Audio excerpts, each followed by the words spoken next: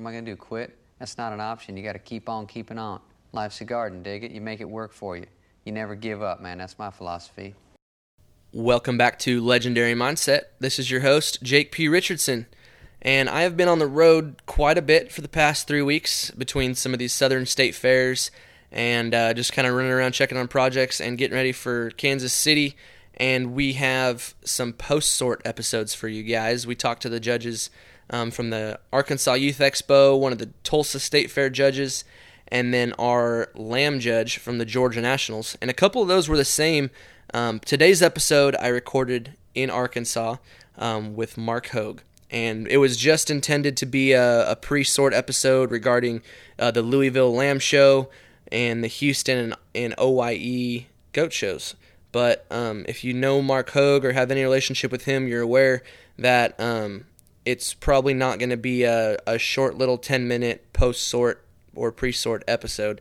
It turned into a lot bigger ordeal, and there was a lot of discussion that we haven't really heard before on here, just about sheep and goats, and from Mark's perspective, and he really dug deep into how he described his kind, and went so far into that detail that we're just going to go ahead and make this an entire episode of its own. This is Mark Hogue's first ever podcast, first time being interviewed on a platform like this, and I knew I couldn't just release it midweek as a bonus episode. This is good stuff, guys. I really hope you enjoy it. It was crazy sitting there listening to Mark answer these questions and the stuff that he could come up with just from like a 10-second question that I would ask, what he could grab out of that and what stories he could tell. And I don't know if this guy knows how to answer a question with a yes or no.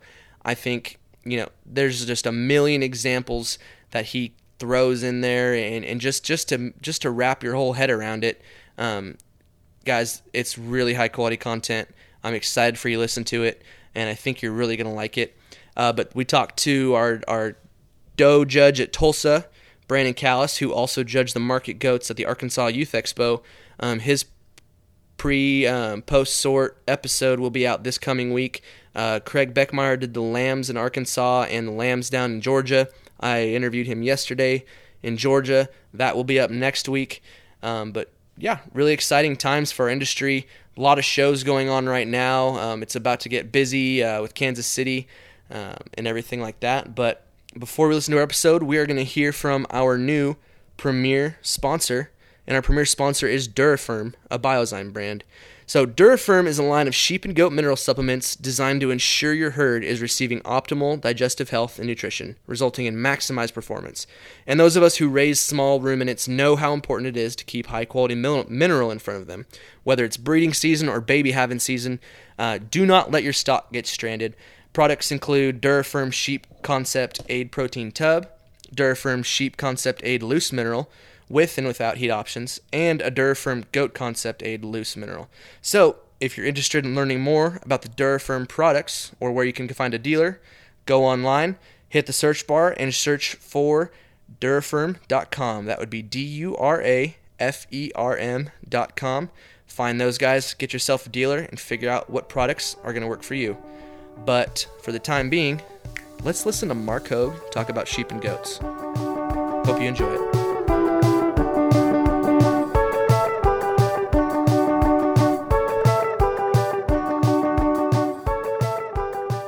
This is Legendary Mindset with Jake P. Hancock. Mike Hancock? Mike Hancock called me and said the committee's met. You'll be getting a call from Louisville. Huh? No, the committee met and made a decision, and you've been selected to judge the market lambs at Nail next year. That's impressive. And he goes, it's a formality, but the Louisville Association, the fair will reach out to you via contract or via phone call to make sure that you are signed and sealed. And I've done some heifer breeds there, and the change of guard that has happened at Louisville. The young lady that used to be in charge knew my inability to return paperwork, so it was always cool. I was like, hey, I'll sign it when I get there, no big deal. So I judge my breeds of heifers, go sign my paperwork, and move on. And so I've heard, and I'm mentally planning on it, but you got to think about when you're a little kid and you wanted the red fire truck from Santa in the morning, and then you woke up and it wasn't there, you were crushed. And so as a result, I don't want to set myself up for, yes, I am doing Louisville, getting my red fire truck, and then get to Louisville and look like a dodo. So I haven't said anything about judging Louisville because I want to. I hope I am, but I probably need to put that high on my priority list this week to call Louisville or maybe contact Mike Hancock to make sure where is the status, what is the current situation. So mentally I'm preparing and planning on it, but physically I don't want to show up and be like, why are you wearing a necktie? So if you are judging Louisville, what are the steps you're taking to prepare? What's going through your head about that? Because that's a big sheep show. It's very, very huge. That's a great question. Nerves are the first thing. You think about an event, and probably I need to thank, from a sheep judging standpoint, I need to thank the folks at St. Angelo, Texas, that allowed me to judge a Texas major down there first, and with the sheep. And so here I was going into uncharted territory. I love sheep. I often tell people right now, in terms of market livestock, the progressive sheep breeders have focused on body shape and structural integrity longer than the other species. And as a result, the great sheep may be the greatest market animal, species for species, that we have. So I navigated through St. Angelo a couple times, and I picked stock that I like, and I believe in livestock in motion. We can prop them up, and we can look at their lines in silhouette, but I make most of my decisions when livestock are in motion, and it has to make sense to me in terms of proportionality. Well, probably the biggest impactful experience that I had is, in the sheep judging show ring, is Houston. And the 2 years prior to that, Dan Willoughby called me and said, we'd like you to judge Reno, a breeding sheep show. And I said, oh, Dan, I don't raise sheep. I said, I admire the industry. I admire good stock people, but I said, I don't breed them. I don't raise them. I don't study pedigrees well enough to know what breeders are going to want. He goes, no, that's why I want you to judge. I want you to share your thoughts from your other species backgrounds. What do you think? And so my wife and I went to Reno, and it was a blast. I felt comfortable. And so after St. Angelo and after Reno, I was gaining comfort because, in my opinion, if I'm not comfortable in a species, then I would do everybody an injustice if I showed up to evaluate them. So the call came for Houston. And when judges, we have a bucket list. Every judge has a different bucket list of shows that you want to check off, and Houston has been great to my father and I over the years in terms of judging. And so here I got a call to do the sheep, and then that would be that I got to judge cattle, I got to judge hogs, and then it would be the sheep show. And being a multi-species judge at Houston is something that I admired. So I'm judging and navigating through our first morning of the sheep show, and at noon I'm eating a quesadilla. Griner's on lunch break from the goat show. He's eating his quesadilla, and they come up and say, you're going to finish the show today. This is 1 o'clock. I said, all I got is hair sheep and Southdowns. I said, I'll be done by 4. We'll be at the rodeo by 6. I'm pretty pumped up, but I said, I'll keep pace. They're like, no, that's the 850 blacks too for the meat. I'm like, why would that be? Well, Houston's shutting down tonight. And keep in mind, when you're judging a show, you're completely removed from society. You're in a bubble for the day or 2 days or 3 days, whatever that run is. You may talk to your wife at night. But other than that, you remove yourself from society so you can focus on your job at hand. And that night, it was a outer body experience. You just mentally, first impressions, pull them on the go. Let's do it. In that pressure situation, if you want to know what people like, I always tell, go to a person's farm, a man or woman that raises that particular livestock. If they're going to judge, go to their farm and study their females. Because in a pressure situation, you will always revert back to what you believe in at home. Well, in the Houston pressure situation, the other thing is that you will understand it is pure gut instinct. And we were rolling through it, and Dr. Rayfield, or Dr. Ramsey, there at Texas A&M was my ring man.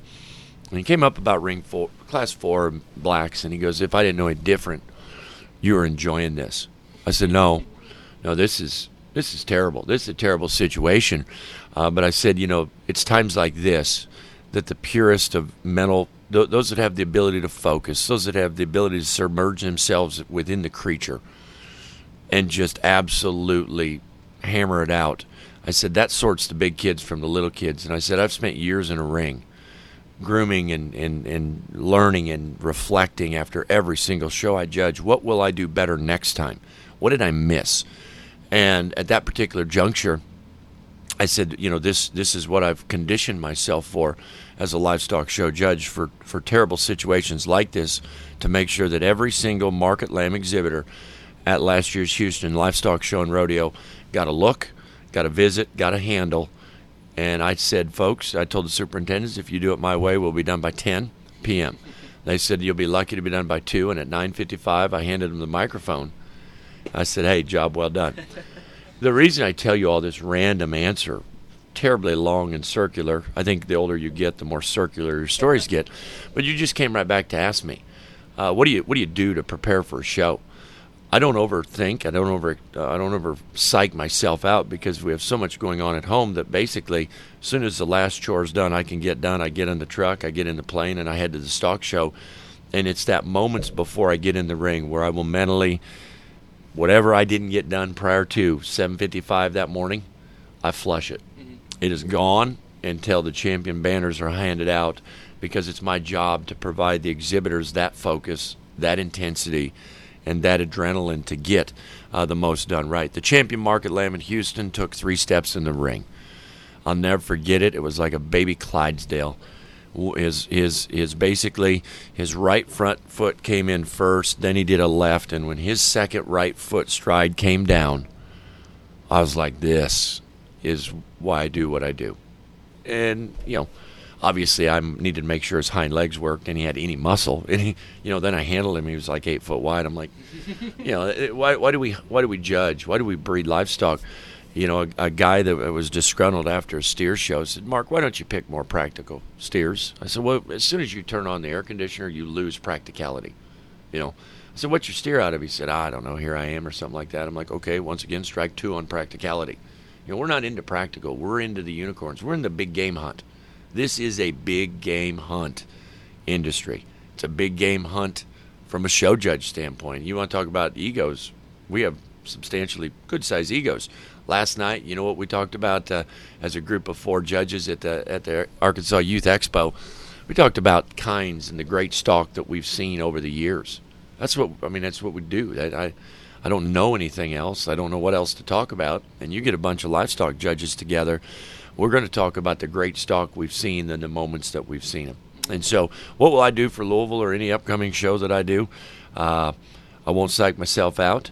The moments before that time, I will clear my mind from any distraction that I potentially possibly may have. To be honest with you, at Houston, Corona. Oh, my gracious. Corona, COVID. Oh, we're all shut down. I didn't even know what was going on. I texted my wife and I texted Cooper Bounds and said, hey, your judging team's in Oklahoma. Turn around and go home. I'm serious. They're shutting this thing down. I told my wife, I said, I'll call you tonight. I got no idea what's going on with this particular situation. I flushed COVID out of my mind because I had a job to do. One of the groups of champions that night, the kids were getting pictures, and they said, hey, say Corona. My first thought was, man, that's weird that these young kids are cheering a beer. I was thinking Corona the beer, not even the virus, because that's how mentally removed I was from society while I was in that ring, trying to do effectively what I was asked to do. So when we talk about judging these big shows, you see humongous classes and almost every kind of sheep and of every kind of quality, and you can get extremely nitpicky on what you exactly like. And you're a multi-species livestock judge, spend a lot of time with hogs and cattle. When you're talking about going into a sheep ring, where do you put your priorities? Do you put your priorities where the rest of the sheep industry puts them, or do you put them where you, as Mark Hogue, wants livestock to look, or maybe what you look for in hogs and cattle and what you kind of like? Does any of that come into play, or what would you describe your kind as? I tell you what, I've gotten some calls, had the opportunity to teach and coach and interact with some great young people that are asked to judge hog shows. And you got to keep in mind, my first Texas major barra show, I was at Iowa State for maybe 22, and I was asked to judge Fort Worth.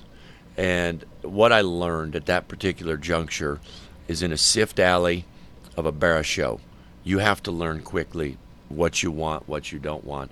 And I learned then you study the individual and you set your thresholds and criteria, what is acceptable, what isn't, and you make that initial short.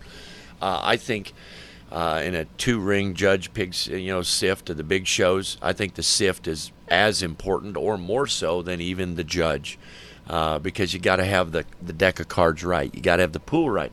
So I tell our students and young people that ask me they're going to go judge a Texas Major Barra Show or OYE or one of those that require a large sift, I said, make sure before you let the very first barra in that ring for the very first step, make sure you know what you want. Because if you don't, that major pig show will engulf you. It will eat you up and it will spit you out, and it will be a miserable situation. Because regardless of what anybody else wants, it's your opinion. That's why they're hired. What do I do in terms of, what do I want in an ideal livestock? I talked about cattle selection the other night, and I will not let a creature in the ring until I'm mentally prepared, even between breeds. Some of these sheep, fine wools versus fine wool cross versus South Downs versus medium, they're all different. And American steers. Hey, I love American Day on these Texas Major Steer shows. But before they let a breed in, I will mentally say, okay, this is a breed coming. This is what we want. I never try to force a population of livestock into what I want. I let the livestock come to me and then shape the show. Okay? Love uniqueness. But the number one thing I told people the other night on a Zoom meeting on a show right that I did my little talk on, I want to be the ugliest creature in Good Hope, Illinois at our place. I love good-looking stock, okay? I don't like anything in my life husky. Yeah, I want them lean, I want them shapely, I want them right. But I look at the individual, and if the height doesn't match the length, doesn't match the weight, doesn't match the bone and foundation, it's not proportional. I have spent my entire life being not proportional. Tall, gangly, and awkward built, okay? I'm telling you. You're tired of it. It's not fun. And so I don't want livestock like me. I want the essence of proportionality. And I don't care whether it's a barra steer. I know that some species that raise maybe specifically goats or sheep don't like when I say this. But I'm here to tell you, good stock people are good stock people. You bring a great goat breeder to a pig barn, and they will guaranteed pick out the good ones. Okay, you bring a great cow guy into a breeding gilt show, they will hinge their auspices on what they know about creatures, and the crossover, if you allow it to be, is very, very comfortable. The essence of individual proportionality with the uniqueness of the stoutness is what I seek. I do not want a stout one that is not an athlete, and I do not want an athlete that's shaped like a pigeon. Mm-hmm.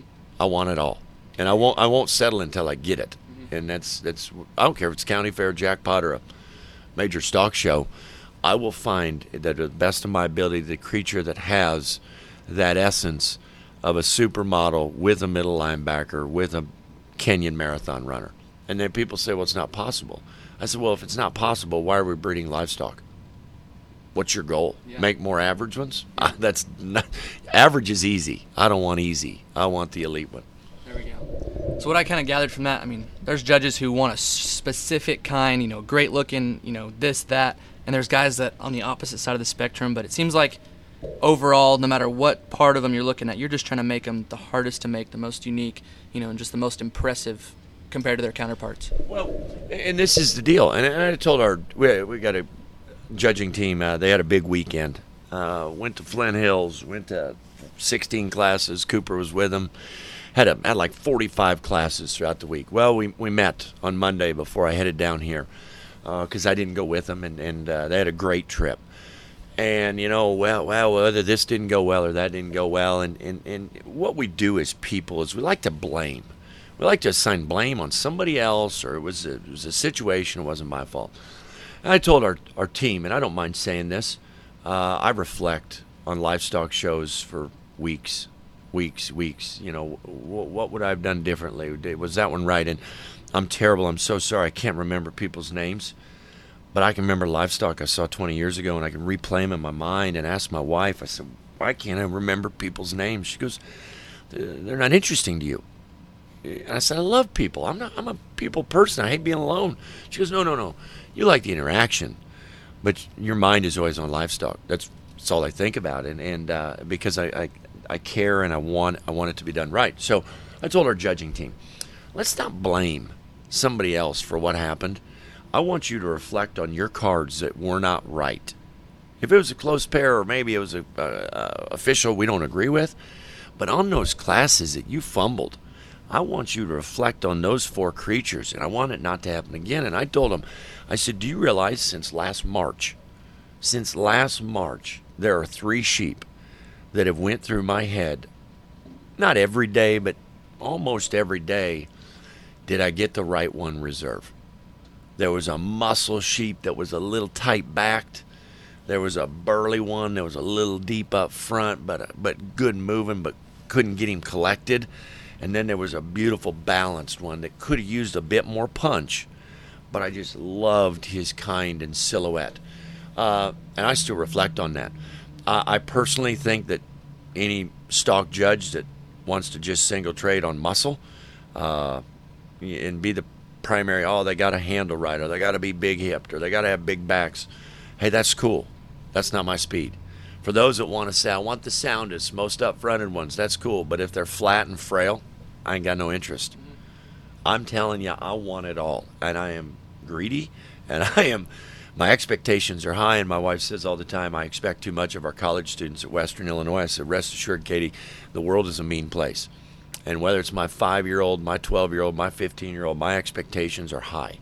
And guess what? As exhibitors, you should hold my expectations high. And if I don't perform, I'll take it personally. I'll be disappointed. I'll reflect. And there's been some shows that I feel going away, gut instinct were great. There's been some shows where I struggled. But the key is, if I'm struggling mentally, finding what I like, I want to be very transparent on the microphone. And I will tell you as an audience, folks, I'm struggling. Okay, these are great. And what I tell them, I said, hey, I want to be all these animals' friends, but I don't love, or I don't want to marry any of them.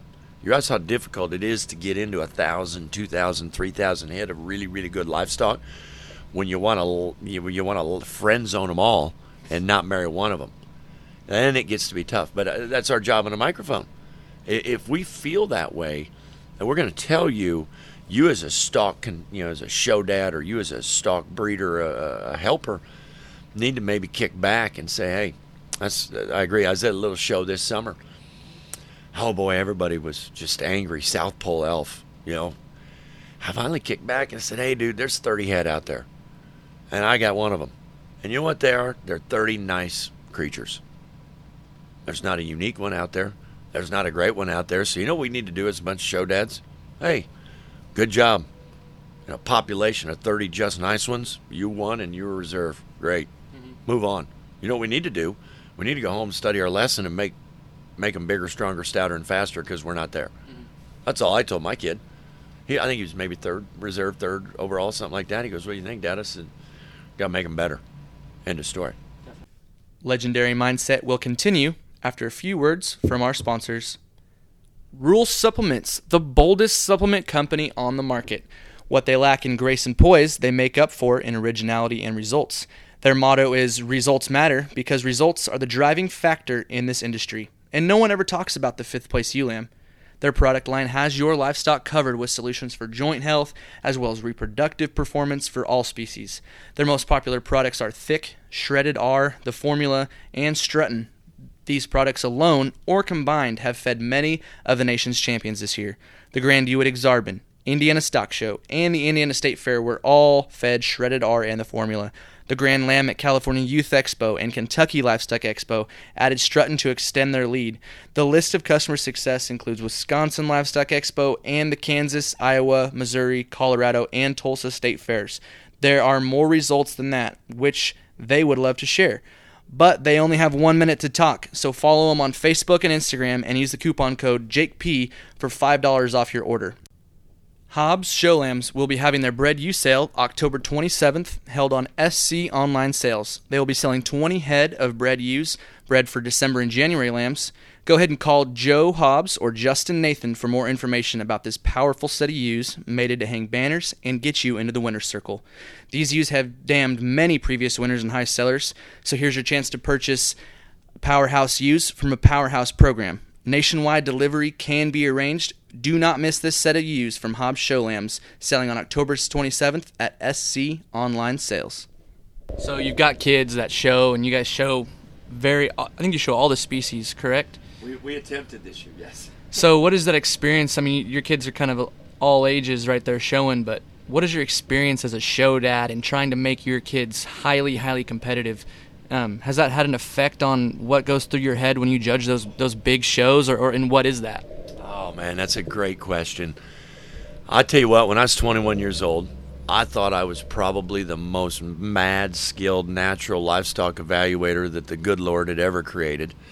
And I thought I had more friends. You had it figured out pretty early then. You know, yeah. Well, this is the thing. When you grow up as Dan Hogue's dad, or Dan Hogue's your dad, man, I grew up tough because you're Dan Hogue's kid, and that was sometimes good in the show ring. But man, I took a lot of thumpings as a little kid in the ring because I was like, Dad, what'd you do to that guy? He is not happy with you. And I learned very early. I was my own person. I didn't want to ride my dad's coattails. I was going to be a strong individual because sometimes I'd be cherished. Sometimes I was really shredded as a person when the people didn't even know me. It was guilt by association. Well, I don't like your dad, so I don't like you. I'm like, you never talked to me. I don't have any idea how you could even not like me. I'm a likable human being. So I grew up knowing what I wanted. I grew up very, very strong, very, very tough. Not physically strong, but mentally tough. And so from that point on, that's who I was. Well, I tell you what, big shows didn't come quick. I spent time, I liken it to Gladiator, the movie, and I know we don't carry swords and I'm not Russell Crowe, but you spend time in the little county trenches, and you love them, and you ground and pound. You do the ground and pound in the country to make it to the Coliseum, okay? And I started judging in big coliseums before I had children, and I thought it was easy. As a teacher, as a judge, hey, I evaluate, I spit science at you, I tell you how it's going to go, you go back, and there's no qualms about it. Then I had children. I tell you what, people told me you're not mentally prepared. It takes experience, it takes perspective to be a big stock show judge. I thought it was BS until I have the experience and exposure. It does. I now know that when I'm judging showmanship or a livestock show, that is somebody's prized possession as a child, and it's my job to make sure that I want to be a judge that I want my children to show to. I want to be a faculty member. I want to be a teacher. I want to be a judging coach that I would send my children to because they are not my children. I do not possess them as students or as showmen, but I want them to feel like they were valued, like they were important. And my children, when they were little bitty, we started showing bears and gilts at Expo at 4 and 5. Man, I was I was intense, and I wanted them things drove perfect. And if they didn't, I'd get on my boys. I said, boys, we got to do better. Come on, let's hustle at home. So we go work hard. We do it. I got a little 5-year-old girl. I tell you what, I judge her stuffed animals 3 times a week. She's never been beat. Grand Reserve, every breed. My wife's like, hey, why don't you put her second once? I'm like, hell no. Hello, girl. I'm not going to put that girl second. That little girl right there has changed my perspective in life. When we go to a show, people often ask me, hey, what'd you think of that other bear or gilt or heifer in your class? And I don't know. I love to watch my children interact with stock. And if they do it in a smooth, symbiotic fashion, that I'm proud of their ground and pound at home. Let's go get pizza. Let's go swim. Let's go to the hotel. That was a job well done. I'm proud of you. Sometimes there's banners involved. Sometimes we have to take pictures at backdrops before we go. But guess what? There's times where we load our stock with no banners, no pictures at the backdrop, but we still go have pizza. We still go have ice cream. We still go swimming. We reflect as a family. My favorite place in this earth is my home with my family. My second favorite place on earth is wherever stock show we're at as a family. And as long as that's the case, as a show dad anymore, you're going to win some, you're going to lose a lot. What I would tell any show dad out there, enjoy the victories because they're hard to get. There's no such thing as an easy show. There's no such thing as an easy state to win a show in. If you think that's the case, you have not been to enough stock shows. There's good ones everywhere. Definitely. That was beautiful, Mark. So I'm sure when you left Angelo after the first time you judged the market lambs at a big show, you're probably worried. hey, do those Texans think I did a good job? I mean, are they back there, pissed and don't want me back? But I'm sure it's a huge sign of relief when they call you to do the goats the next 2 years. And Houston did the same thing after the Market Lamb show. So what are you doing? What's going through your head about that goat show at Houston? Because have you judged a lot of big, major goat shows? I know you show some really high-quality ones. No, well, that would be our first year. No, and that's what's so great. I learned a long time ago. I don't ask. I don't ask people when I'm done, how did you think I did? If you do that, you have to be prepared for not good conversations. That'll be tough on your self-esteem. It'll be emotionally distraught, and it'll be a good way for you and your best friend to not be best friends anymore. I learned at a young age, and I tell our students the night before they judge at a national contest at Louisville, the only thing I said, tomorrow your relationship with me will change. I will always have your back. But I'm not going to teach you anymore. We're going to talk as two stock people coexisting in the livestock industry, because once you pass through the threshold of the national contest at Louisville, you're at a different threshold. And if I'm at a show, we'll talk about the stock. I'm not going to tell you what you did wrong. I'm going to tell you what you did well. If you ask me about a creature, I'll say, hey, a little weird here, real good there, nailed it on the microphone. The only time I will absolutely shred you, and I'm not a yeller. I don't yell at people. I just don't think it's very productive. I said I will shred you if you do things at a show that I watch that are not right and not what you believe in and not what you've been taught. If you do the buddy system or you do this or you do that, I said you completely destroy the integrity of the sacred ground of the livestock show ring. And I said, you and I will have the worst discussion that you've had since you came to Western Illinois. And I tell them that. That's the only thing I tell them that for the national contest, because I want to teach future livestock breeders that are progressive industry leaders, and I want to teach future livestock judges. And it is a cultivated experience.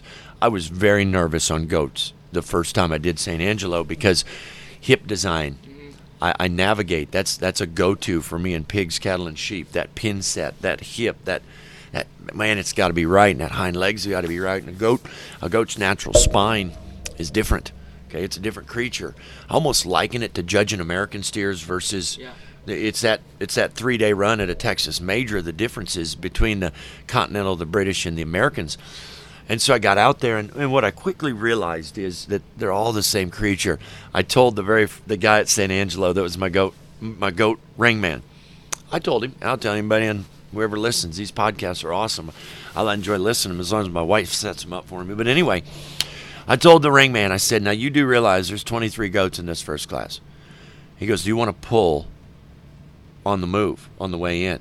I said, I'm going to be honest with you, I have no idea what I want. And this is not good. And I said, I'm very, very nervous, most nervous I've ever been. So I said, we're going to let them come in. I'm going to kind of get the population mean figured out, what these goats look like, and then I'll start my relative comparisons. First goat come in, and I pulled him. 2 or 3 more came in. I ended up pulling 8, maybe 10 that first round. Comes up to me after the class, and the very first goat I pulled won the first class. He goes, well, sir, I didn't think you were going to pull any goats off the lead. I said, well, first goat come in, saw his chest, saw his arms, saw his rib cage, saw his back. I knew what I wanted. It was done. It was done. And after that, we went from there. The sheep shows are like, hey, before you send them the scales, you need to handle them. You need to handle them. Like, I really don't need to do anything that I don't want to do. Send them the scales. I'm not a big. I could tell they have muscle. I could tell they have the quality that I'm looking for. I don't need to physically touch them. Now, I will. And is handling important? Yes. To a point, it is important to me. But I don't need to touch them before I weigh them back. I like their design. I like their kind of stock they are, and send them. So what did I look for in a goat? And this is what I found interesting. And I don't know if I agree yet, because I think as a show dad, I've learned a lot about goats. I don't know if some goats are meant to be on a hard brace. Our boys and I talk about a 30% brace and a gorilla brace, a handle brace. There's a difference between a handling brace and a light brace. I personally think some goats, actually the good ones, look best just on a chain, just standing there naturally.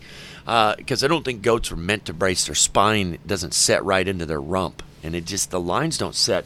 So what I did at St. Angelo is I actually just judged them on the move, coming and going. And I don't want to be just on the judge mover. It has to be a combination of both. But all of a sudden I figured out anatomically, muscularity-wise, Dude, I don't mean to burst anybody's bubble, but they're all the same. Particularly in the market side. Yeah, definitely. Market side of stock, dude, they're all the same, for me. For sure. And this might be kind of more of an aggressive question, but you kind of touched on the subject a little bit. But did the thought ever pass through your head, why are we even worried about making these things freaky muscled and wide if we can't even make their spines look like any other livestock or make their outlines look like any other livestock? Especially coming from your background, you're from your cattle and hog. Those things have been perfected for a long time, and they look a certain way. And goats are nowhere close, right? Oh, I don't know. This is what I think is so great. My PhD and all my thought processes in animal breeding and genetics, and what I love about the goat population in the U.S., this is the most recently domesticated population that we have. And we always talk about, I tell our students about the Taco Bell syndrome. We Americanize everything. We take great Mexican cuisine and stuff it into Taco Bell. My little 5-year-old and I love Taco Bell. But a good friend of mine from Mexico went to graduate school together. He thought Taco Bell was absolutely the worst thing ever. He's an authentic Mexican cuisine. We Americanize everything. Or we've Americanized pigs and cattle, and we're Americanizing goats. But guess what? As we Americanize them, we're going to jack them up. We're going to take them the wrong way, and we're going to bring them back. I think the goat doesn't need to have a spine and a pin set exactly like a sheep. I think a goat is anatomically built like a goat. What we need to do is make sure that the spine is still correct. We don't need to make excuses for a whiskey barrel ribbed goat that's Brokeback Mountain behind his back. We're not going to make excuses for it. We're still going to make it blend together. But everything, they're all the same, but yet an American steer is a little different shape than a exotic steer. But if you go into the American Day at a Texas Major embracing the essence of what that American creature is and what they do and how their spine and rump still is functional, but not as a silhouette of a dead perfect line, it's okay. Same for goats. I think a goat still has that essence of balance and quality, even though if you set a 2x4 from their shoulder to their tailhead, it's not going to be dead nuts even. It's okay that it's not, but it still needs to fit the creature. I think the biggest thing is fitting the individual creature. Once again, we'll go back to, I'm built for radio, not TV. I am not proportional. I'm awkward built, and I don't want my stock to be awkward built. For sure. So just as you said that, my gears are turning in my head as someone who's coming from someone who's trying to hit you at Houston, and you say all these goats are the same. Is it going to take one that looks nothing like the rest? Or is it going to be one that blends in with the others but is just the best of them all? Yeah, I don't like blending. I'll tell you that right now. I've never tried to fit in. I think when you fit in, you become average. Okay, and average scares me. Being average is probably one of my greatest fears that I do have. Whatever you do, I don't. Well, it could be your full-time job. It could be what your hobby is. It could be whatever it is. But I don't aspire to be that. And so, they're all great, and it's a population, and you're studying through them. I tell people, what do you need to take to Hogue? And I'm going to tell you this I find interesting. What do you take to Hogue? Take your best one. Take the one that in your barn, every morning you go out and feed, and the one that you're nervous about, is it getting up? Is it eating? Is it coughing? That one that makes you the most nervous, take that one. Our bears that pin one on the left side, some of the best bears we've ever shown, I'm nervous every morning when I go out. Mellow yellow or go, we got stock in our property that every morning that I go out and make a walkthrough before I chore, I'm nervous about that one. I love them all, but I'm nervous about that one creature. Take that one, because that one will get you the farthest at a major. I mean, you got to keep in mind, I don't care if it's Texas, Oklahoma majors, your major state fair. This is not a Class B dirt track that average is going to get along. It's just simply not going to happen. Okay, you take your best one. Now, your best one might not be the best one you've ever shown, but participating is still the number one key. Go as a family, go as a unit, do those types of things. Will I be a judge that takes maybe a little more high risk, high reward creature? That probably I will, because that captures my attention longer. And we talked yesterday in the pig show. Used up as a pair by Reserve Hamp. I said, guys, he's high risk, high reward, but I will remember him longer than I will the rest of them. And that's, I want to push the envelope. I want to push the envelope as an animal breeder. as a show dad to gather the most wicked set of stock you've ever seen. I want to push the envelope. I want to keep finding that rare unicorn. And what's that motivation? That's the drive. You don't go check does at 2 a.m. because you want a complete set. You go check does at 2, 3, 4 a.m. Cows, sows. You don't send your wife in to pull a pig out of a crossbred gilt that you knew you should have never bred because she's having trouble because you want an average one. You want that thing to come out like, holy grail, we got it. And as a judge, that's what I want. Yeah. I want that rare finding. I want to compliment it when I see it. I don't want to discredit it. I want to compliment it and say, hey, job well done to the breeder, to the feeder, to the family, to the exhibitor. You have a potentially once-in-a-lifetime opportunity. That sheep that won Houston last year, I'd take one like that every year. Will that come around every year? Don't think so. Steer that won San Antonio last year, don't know if you were there, but that thing was a absolute machine. I mean, a literal machine. And so, stock like that, when they come around, man, we have to embrace them as a judge. We have to embrace them as a family and be proud that we were part of that creature's life. Beautiful, Mark. Just poetically spoken, and you're so articulate when you describe these things. You're also judging OYE goats, correct? I forgot. It just kind of popped into my head. You're doing that as well. You're going to be a busy goat and sheep guy here pretty quick. What do you think about that? I mean, those shows are right kind of back to back, and you were supposed to do those last year like that.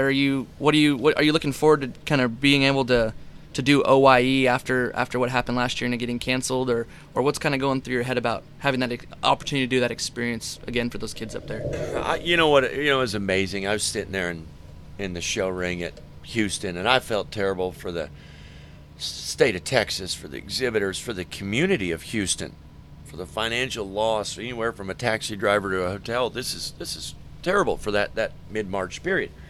But then I thought, hey, there's no way on this green earth, because I know the folks that run the Oklahoma Youth Expo, and it will take an act greater than Congress to shut them down. So I never thought that I wouldn't be at OYE judging goats. Mm-hmm. I got a call from the office, said, hey, OYE's done. I looked at my wife, I said, hey, this is serious. I thought, flash in a pan. Americans, we get passionate about something for about a week. It's kind of like exercise programs after New Year's. Yeah. You do it for a week and then you're done. Okay? This is pretty serious. And so then at that particular point, my next thought was, man, I feel bad for the entire state of Oklahoma and Texas because they didn't get to show their stock, but it will never happen to us in the Midwest. And guess what happened? It did. It did. And it instantly, you hear about a tragic event that occurs that's not near your neighborhood, and you're like, that is sad that happened, a windstorm, a fire, anything. But it still didn't happen to you. When it happens to you, it is a completely gut-wrenching, shocking event. And I was not a good dad. I shipped some bears. I was like, we're not going to have shows. I'm done. Kept the sheep and goats, got our heifers. We rinse once a day. I didn't know what was going on. Finally, my boys are like, Dad, we're finding jackpots in Missouri or Nebraska. Let's go. I showed at a jackpot pig show in a park in Missouri. I showed in a sandstorm, cattle in a sandstorm in Norfolk, Nebraska. It's literally sandstorm. I felt like it was apocalypse. It was bad. A great event, though. Yeah. Our family was loving it. I'm built and I'm wired to hit one jackpot and take down a major for our family. Illinois State Fair, a major stock show. I'm not built. I've reshifted as a dad. Hey, if my kids want to rumble somewhere, let's load up and go. It's the greatest event that occurred. Am I worried about giving credit to Oklahoma and Houston, the exhibitors in those goat shows? No, I'm not. I'm not going to carry one show to the next. I'm going to let that population hit me. I'm a gut instinct guy, and what's sad about social media? I don't have it. I don't talk to people before shows. I don't talk to people after shows. I go home and I chore and I love my family before and after. And that's plenty for me. I teach 3 classes a semester, try to help with the team, coach the team, do all this stuff. I don't have time. So I'm going to walk into the ring that day. I'm going to be as fresh and focused as I can. And when them little creatures hit the ring, it'll come to me. Probably one of my fears is, hopefully many years from now, and I learned this from my dad. I said, Dad, people are asking when you're going to retire from coaching. When will you retire? He said, when I get up in the morning and I'm not fired up to go. And I said, what about judging shows? He said, when I get in the ring and I'm not excited to see the next one come in the ring, that's when I'll stop. He said that, or physical capability, you know. But that's us. That's us as show judges. When we lose the taste to wonder what's going to come around that gate next, probably not going to do the most effective job. So I'm excited. I'll be fired up. We're going to hammer through it. It'll be great. There we go. So one last question for this part of the interview, but what's the most rewarding thing for you about stepping in the ring and judging those big shows, or coaching livestock judging, or anything like that? My wife would tell you that everybody finds a comfort space. Everybody's got a zone, you know, away from your family that you're the most comfortable. It may be a fishing boat. It may be a golf course. It may be your buddy's garage working on a car. It may be the salon. Wherever your happy place is. My happy place is a show ring, and my wife has helped me explain this to me. She goes, it's actually ironic, having known you for so many years, that it's a utopian environment. People are away from you, and creatures are close. And she's like, that's where I'm most comfortable, you know. At home, we love being in the house. I love watching me a little HGTV and a little Food Network, but where's my happy space is in the barn with my kids. If I'm not with my kids and my wife in our barn, I will be in a show ring. That's just where I'm the most comfortable. We as human beings, we migrate towards comfort. We migrate towards safety, towards tranquility. Hopefully we do in life. And where am I the most at ease? And probably the biggest ring you could possibly create, with the most pressure and the greatest livestock that have ever been created. That's when I'm the most content. Incredible. Well, thank you so much for sitting down with me, Mark. And I feel like you just dropped a lot of science on us, and I was laughing a lot, smiled a lot, and this was a great experience. Thank you so much. Thank you very much. I appreciate the opportunity. To Legendary Mindset. I hope you guys enjoyed that. It was really fun to sit down there and record that with Mark, and I wasn't really expecting the answers that I got delivered in the way that I got them. I hadn't really spent a whole lot of time around Mark Hogue at all, and that was one of the first times we've ever met. But to go and take just a simple question and be able to answer it over and over again and give me that many examples, it just kind of goes to show what's going on in Mark Hogue's brain. And I honestly think the best way to describe him is enlightened. Just a guy whose perspective on things and just his thought process on not only life in general, but livestock especially is compelling. Obviously, I fangirled in there. I didn't realize how it sounded until I listened to it over again. But when after he'd answer my question and I'd tell him it was beautiful, what he said was beautiful, I said that because I meant it, because it was. But anyways, I really hope you guys enjoyed that. I thought it was insane content. I really hope we can get Mark on again. I think we're going to go ahead and do a full interview. But like we talked about before, this week, be looking for post-sort episodes with Brandon Callis and Craig Beckmeyer. And right after Kansas City, we're going to try and get our sheep judge, Steve Sturtz, and kind of discuss the lamb show there, as well as the goat show that went down in Georgia this past week. But don't forget to like us on Facebook, Legendary Mindset with Jake P., or our Instagram page, Legendary Mindset Pod, for more content every week. And be sure to check out our other Barra Media podcasts, the show with Cannon Brown, the Keeper Pen with Maddie Caldwell and Jenna Wheeler, and Cattle Pros with Jake Scott. Anyways, I'll see you guys next week.